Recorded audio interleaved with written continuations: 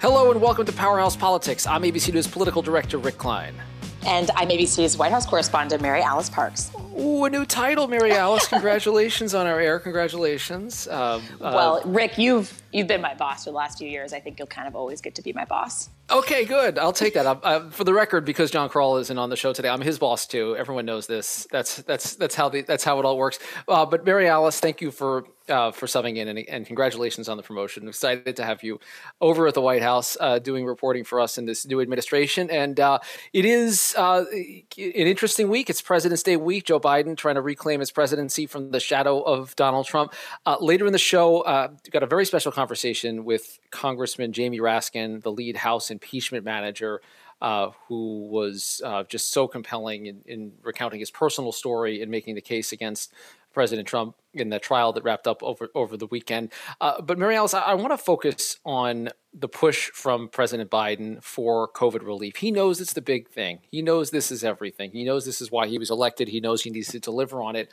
And about a month into the presidency, it seems to me like we've seen some shifting goalposts, some realizations about complications and how difficult this actually is, and some major political pushback starting to swarm around this package and around the plans for getting the country open. Yeah, some realizations of just how hard it is to have any compromise, any negotiations on Capitol Hill. We were going to have Republicans willing to play ball with Democrats when, in fact, what we're hearing from Republican leaders, they just want to unite their conference against this package. We've had very little concrete negotiation between the two parties.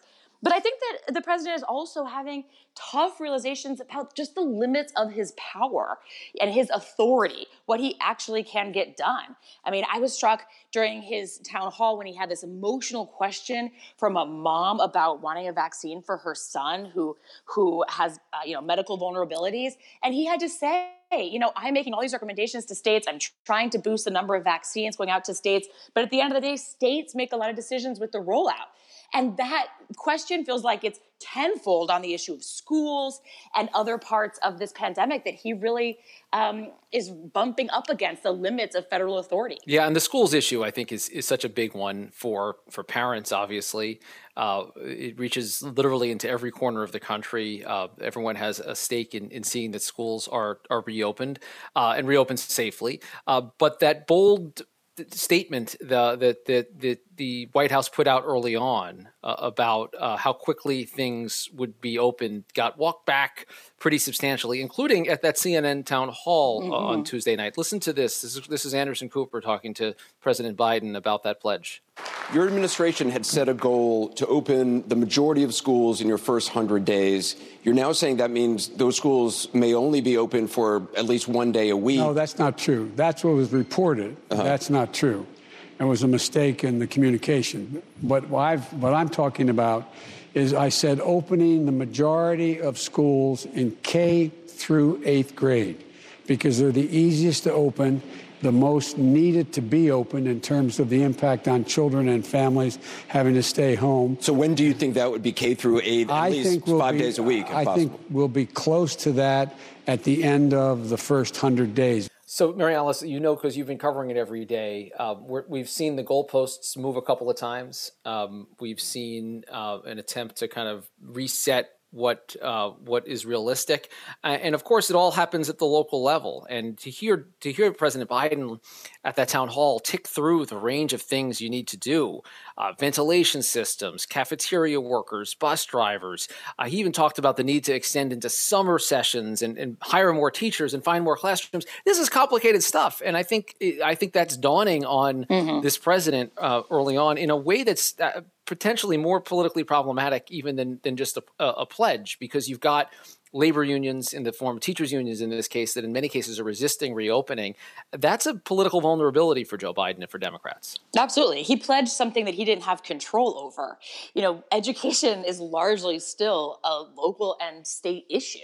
I mean, the federal government knows that. Joe Biden's not new to this process. He knows that. But he wanted to come in and set these big goals.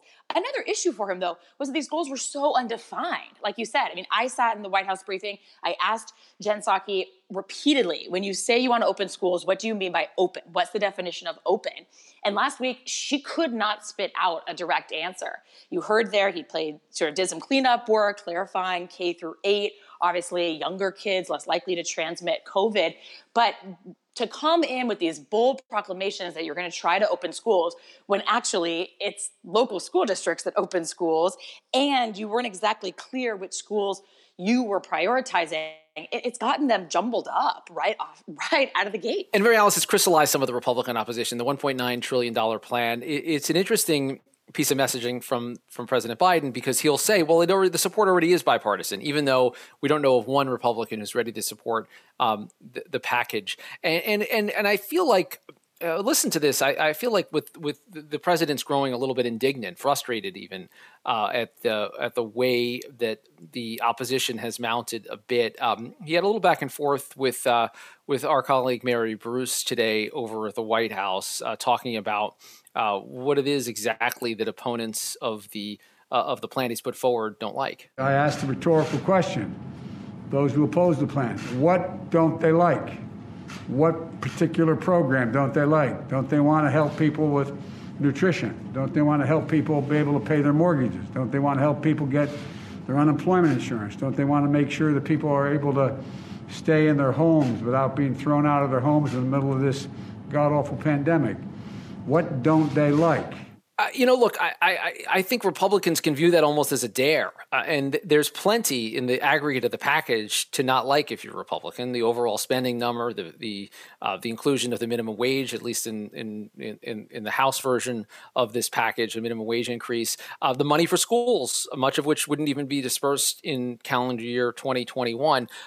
You can find stuff to oppose if you're a Republican. And President Biden has an awful lot riding on this. And it does seem like there's a conflict here between just getting done what he knows has to get done or believes has to get done as item number one, and trying to achieve some bipartisanship in getting it done.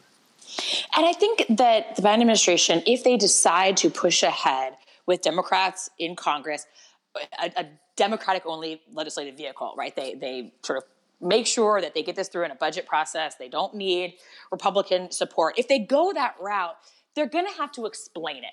What was the part that was absolutely worth not budging on? Was it all that money for schools? Well, then how quickly can that money go out the door? Are we really talking about remodeling schools with billions of dollars in the next few months to open them up? Or was it the part about direct checks to families? Was it a different part, minimum wage, like you said? Right now, it's unclear what the red line is for this administration. And was it just the $1.9 figure, or is it a specific policy proposal? So I think right now Democrats are flirting with this idea of moving ahead on their own without having really defined what is going to be the point that they pull the trigger. And look, Republicans I've talked to in the last day or so, even since the town hall, feel like if this lingers, if school reopenings are still an issue, if society reopening is still an issue well into 2022, that is a powerful political argument in the midterm elections. And there's no question that Joe Biden was elected in part on the idea that he could deal with COVID. He knows it, but this has become a very frustrating issue very early on. One other exchange from the CNN town hall that I found striking, and it was a long exchange. So this is just a piece of it, which I think is an illuminating one. Just basically, this is Anderson Cooper just trying to ask the basic question: when do we get back to normal? I will always level with you. Use Franklin Roosevelt's example. I'll shoot you, give it straight from the shoulder what I know and what I don't know. We don't know for certain, but it is highly unlikely that by the beginning of next year's traditional school year in September, we are not significantly better off than we are today. But it matters. Okay, Mary Alice, I'm going to shoot straight from the shoulder with you. I have absolutely no idea what that means. I cannot parse that answer. And again, it was a longer answer and it was a contradictory answer at times. I guess the relevant part is what he says we don't know for certain, because we don't know for certain. People are looking for certainty, but this defies certain predictions, and it's just it is one of those things where President Biden, I think, is learning in real time the limits of what you can promise and what you can potentially deliver. Yeah, I mean, I think that most Americans understand that we just don't know, but it just feels like a gut punch to have your leaders say that. We know that it's a big question mark. How many Americans are going to feel comfortable taking a brand new vaccine, despite what the experts say? There's still some hesitancy. It's dropping all the time. More and more people ready to take the vaccine, but it's still a question. We don't know which schools are going to try to follow the CDC recommendations point by point, and which are going to say by September, we just have to put kids in classrooms, even if we can't put them 6 feet apart. And we also don't know the kind of cultural X factor that I think about a lot. You know, even if everyone gets vaccinated, even if we reach herd immunity, even if the variants prove to be, the spread of the variants is slowed by the vaccines, do people feel comfortable returning to life like they used to? That's this big question that none of us feel like we can define, not in our families, not in our workplaces yet. And Joe Biden's realizing it's hard to define it for the government at any level. Yes, and a month in, we're seeing an administration cope with these new realities and have to own it. And I was struck by how many times President Biden at that CNN town hall said he didn't want to talk about his predecessor. He didn't want to talk about President Trump, but man, he kept coming up. He kept coming up. We're going to take a quick break. When we come back on the other side, we are going to have a conversation with Congressman Jamie Raskin, the lead House impeachment manager. Stay with us. And we're pleased to be joined here on Powerhouse Politics by Congressman Jamie Raskin, a Democrat from Maryland, was the lead manager in the impeachment trial that wrapped up over the weekend.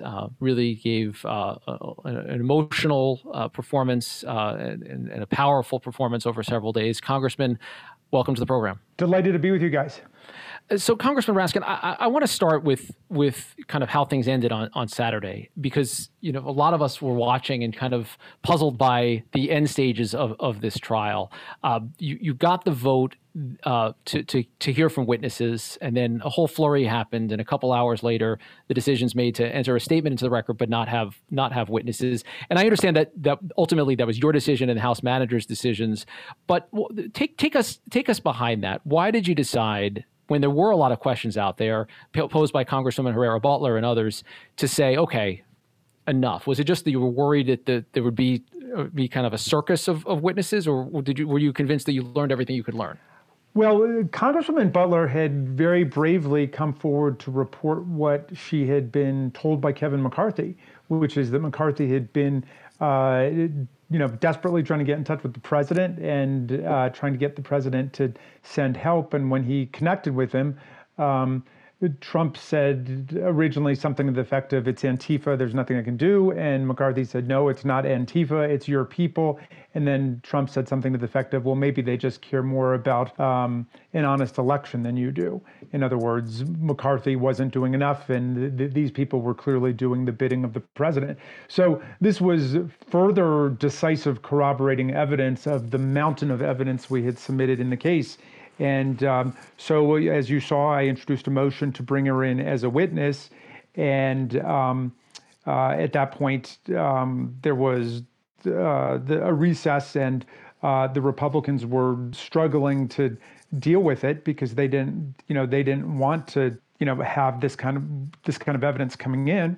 And then they said that they would just stipulate to the statement. And, if we hadn't agreed to that, then they would, as you saw, they were demanding, they wanted to depose Nancy Pelosi and Vice President Kamala Harris and so on. And, they were basically threatening that they were going to turn the whole thing into a circus. So we got exactly what we wanted, which was this statement. I wasn't aware that there was a whole furor outside that we should move ahead with more witnesses, but we would have moved ahead with any witnesses that would have helped us make the case. And people were saying, well, why don't you call Kevin McCarthy? Who knows what Kevin McCarthy would have done? So in any event, we got exactly the evidence that we wanted in. We proved, I think, to everybody's satisfaction, including Mitch McConnell's, that the president had incited violent insurrection against the Union. And that was the point of the prosecution, and I don't think anybody leaves confused about that. Obviously, we would have loved to have had Donald Trump come testify. It's a scandal that he didn't, and we repeatedly made the point that we should resolve every adverse inference against him. Precisely because he didn't show up, and that's the law. And Justice Scalia was, the most forceful exponent of that idea. If you don't show up to a civil trial, invoking your Fifth Amendment or just not showing up, the civil tribunal has every right to resolve every factual uncertainty against you and your position. Speaking of President Trump, he gave an interview, his first since leaving the White House, just this afternoon. He called into Fox News in reference to the passing of Rush Limbaugh. And among other things, he said he still thinks he won, that he still thinks he won the election, that people are very angry around there. He says Rush Limbaugh agreed with him as well. Does that surprise you? And do you view that as meaningful information moving forward, that the president continues to believe in and perpetrate the big lie? Well, of course, it is meaningful information. It does not surprise me because his lawyers refused to commit to the obvious fact that the rest of the world accepts, which is that Joe Biden beat Donald Trump by more than 7 million votes. More than 10 million people voted for Biden and other candidates in the race than Trump, and Trump was defeated in the Electoral College by a vote of 306 to 232, which was the exact same margin that Trump won by in 2016, which he declared to be a landslide. So, the big lie was the underlying premise of the violent insurrection and attack on the Capitol, and it was the underlying premise of the president's absurd defense that he mounted at the impeachment trial. And it continues to be the premise of Donald Trump's political career and movement, such as it is. This will be the basis of it, that somehow that election was stolen from him. And so the idea that 43 senators could sign off on that is really appalling. I think that we should have won this trial not 57 to 43, but 100 to 0. One method that's been talked about to try to bring a further accounting of the events would be what's being commonly described as a 9/11 style commission to investigate January 6th. I can imagine you being involved in that at a couple of different levels, through the committee level as well as your experience as the lead House manager.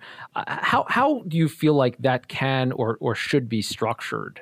Is there a way to do it that avoids some of the roadblocks that you ran into, namely not being able to interview everyone, gather all of the information that you wanted, to basically give it some teeth if indeed we go forward with a commission like this? Well, it should be an outside commission, an independent commission, as the 9/11 Commission was. So there should not be members of Congress on it.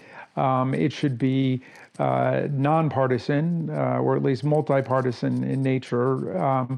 And it should aim at the truth of both the events of 1/6 and then also the causes of it and the continuing dangers that the Republic experiences from this kind of assault on our democratic institutions. So I think it's very important that we do it. I'm totally supportive of the creation of such a commission. And, we have felt from the beginning that the truth is the essential factor here. And the truth is the counter to the big lie and everything that flows out of it. And the truth leads us to a vigorous defense of our democratic institutions. And the big lie leads us to autocracy and despotism and violent racist movements that are the gateway to destruction of American constitutional democracy. There was an interesting story in the Washington Post today by Michael Rosenwald about the 9/11 Commission, And the point that Mike makes is that commission was lauded at the time as being bipartisan, but there's actually a lot of partisanship that went into the forming of its conclusions and even the gathering of evidence. And they're remembering now, it took a lot for the commission members to get an interview, even with President Bush and Vice President Cheney. Do you feel like it's critical to get President Trump, Vice President Pence, Mark Meadows, individuals like that on the record as part of that? Is there a way to compel cooperation with the actual principles to fill in some of the gaps that in what you were able to gather? Well, of course they should be able to get the testimony of the president and the White House chief of staff and other people involved. I mean, what does it mean to have public office and not to subject yourself to public accountability? I mean, the whole idea is absurd. If you don't want to maintain transparency about government and policies and public events, then don't go into it. I mean, nobody made Donald Trump swear an oath to preserve, protect, and defend the Constitution on January 20th, 2017, but he did.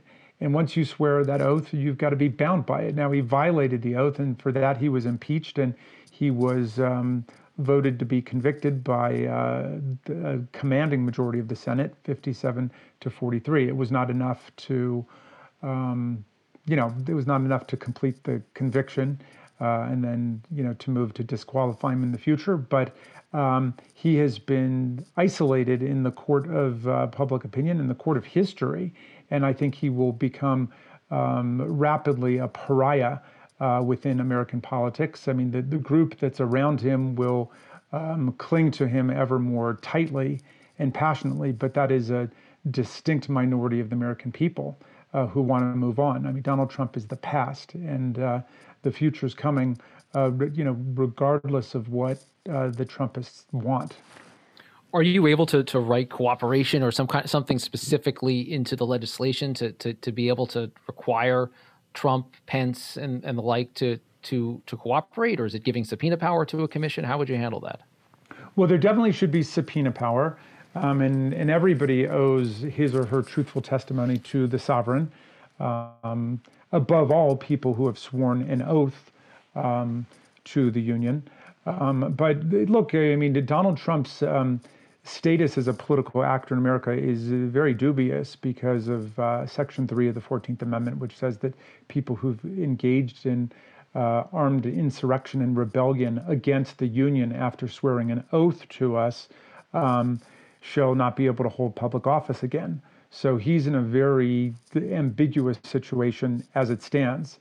And look, everybody should focus on the fact that he doesn't want to testify. Now, here he is on January 6th telling his most rabid followers that they have to show strength because they're never going to be able to take back the country with weakness. They've got to go, they have to show strength, and they've got to go fight like hell. He won't even come and testify. He won't even stand up for the movement. Like, where is their big right-wing Mussolini hero right now? What a snowflake he is. He can't even stand up with the people that he counseled into a violent insurrection against the Union. And these people are facing hundreds, or I haven't added up all the cases yet, maybe thousands of years in prison. And he won't even come and speak for them. So he won't commit either to the movement that he engendered and unleashed, or he won't come right out and disavow them and claim that he didn't know anything about it and he was really taken aback and taken by surprise, which was the absurd argument of his lawyers at trial, that he was a victim of circumstance.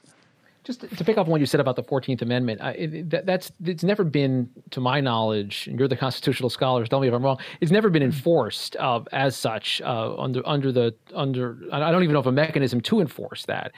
Will Congress take further action to try to clarify that and to state affirmatively disqualification around the 14th Amendment, or would you anticipate maybe that there'd be a legal, if he were to run again, there could be a legal challenge under the 14th Amendment? How would that get litigated? Well, yeah, I mean, it's not. I think what you're saying, it's not been used since the Civil War Reconstruction period. Since Reconstruction. Yeah, and of course, that was the original purpose of it, although on its terms, it's not limited to insurrection or rebellion as part of the Confederacy. It's stated generally for any insurrection or rebellion against the Union. So Yeah, no president obviously has come anywhere close to this kind of behavior. We just observed President's Day. Can you imagine Abraham Lincoln or John Adams or Thomas Jefferson or Lyndon Johnson doing this, like sending a violent mob to go and attack a coordinate branch of government? I mean, the whole idea is just appalling and absurd. So, we are brought to extremes, as always, by Donald Trump. But the point is very emphatic in the Constitution, because after the Civil War, there were some people saying, well, anybody who participated in the Confederacy shouldn't be able to vote. And that was way too sweeping for Congress, even the radical Republicans. And they said, that's too much. Then they said, all right, if you participated in the Confederacy, you can't hold public office. And again, that was too extreme. They said, that's too much. Then they narrowed it down to this subgroup, people who had actually served in the U.S. government, sworn an oath to the U.S. government to preserve, protect, and defend, or to defend us against all enemies, foreign and domestic, but then went ahead and engaged in rebellion and insurrection against us. And they said that tiny microcosm, that smallest subgroup, those people should be excluded from ever being able to hold office. Well, Donald Trump is right in, the bullseye middle of that group. And so he really does fulfill exactly the constitutional prohibition there. So would that be, would it be like an affirmative vote by Congress to say that, or would it have to be figured out if he were to try to pursue office again? Well, it remains to be seen. Presumably it could be done both affirmatively and defensively. People, if he tried to run for office again, people could try to stop him in the states. It also conceivably could be an affirmative statement by state legislatures, by Congress, by other institutions. So we'd have to figure it out and do some more research about all of that. But the point is that the constitutional purpose is clear: to keep people exactly like Donald Trump and other traitors to the Union from holding public office. Finally, Congressman, before we let you go, I just want to say on a personal note how moving I felt your descriptions of the events in your personal life intertwined with the events of our civic life, and I commend you for sharing that as part of this journey. And I just want to ask at the end of this, what thoughts you have. You think about the last 6 weeks. The suicide of your son, all the way through the events over the weekend, the conclusion of this trial. I can't imagine you've had a more intense period personally or professionally, but what sense do you feel? What thoughts do you have at the end of this? Well, thank you for your, thank you for your condolences and your thoughts. This has been a very personal thing for me and for each of the impeachment managers, and I think it's been a personal thing for everybody on Capitol Hill. And I hope that through the trial, everybody feels democracy is an intensely personal thing. When people live in societies governed by tyrants and fascists and cowards and despots, it infects every nook and cranny of your existence. People live in fear. People live in a cowardly way. People don't support each other. There's not solidarity. There's not strength. And so we all have to feel that passionate personal attachment to our democracy, that connection, if it's going to survive, because there are obviously a lot of forces on the other side, and Donald Trump is the convergence of all of them, that are struggling to defeat democracy and destroy democracy. So we've got to stand tough for it. We got to stand strong for it. And I've been incredibly moved, not by thousands, but by tens of thousands of messages that my family and I have received from all over the country, emails and texts and phone calls and letters and everything. Valentine's Day was a beautiful day for us with all of the love that we felt from around the country. But there are a lot more patriots out there who are standing up for the Constitution and the country and the Union than there are traitors who would go with all of these violent extremist groups that are trying to tear America down. And the rest of the world is watching. Every dictator and autocrat on earth, from Putin in Russia to El-Sisi in Egypt to Orban in Hungary to Duterte in the Philippines, they're all rooting for Donald Trump. They all want a comeback on his part. They would be laughing at America if that happened. And we have to stand strong for constitutional democracy. We got to stand strong for all of the Republicans that are being targeted by their right-wing cancel culture that's trying to cancel out the Republican House members and senators who stood up for the rule of law. So I just want to thank all of the patriots who are out there, and I want to salute the people who are standing tall for the real America. All right, Congressman Jamie Raskin, Democrat from Maryland, we appreciate you joining us. Thanks for being here, and thank you for sharing, again, part of your life story as well as the case that you made over the last couple of days. Thank you so much, sir. And thank you so much for having me. All right, and that does it for this edition of Powerhouse Politics. Thank you to the entire team here, Adia Robinson, Trevor Hastings. For John Karl, I'm Rick Klein. Catch you next time.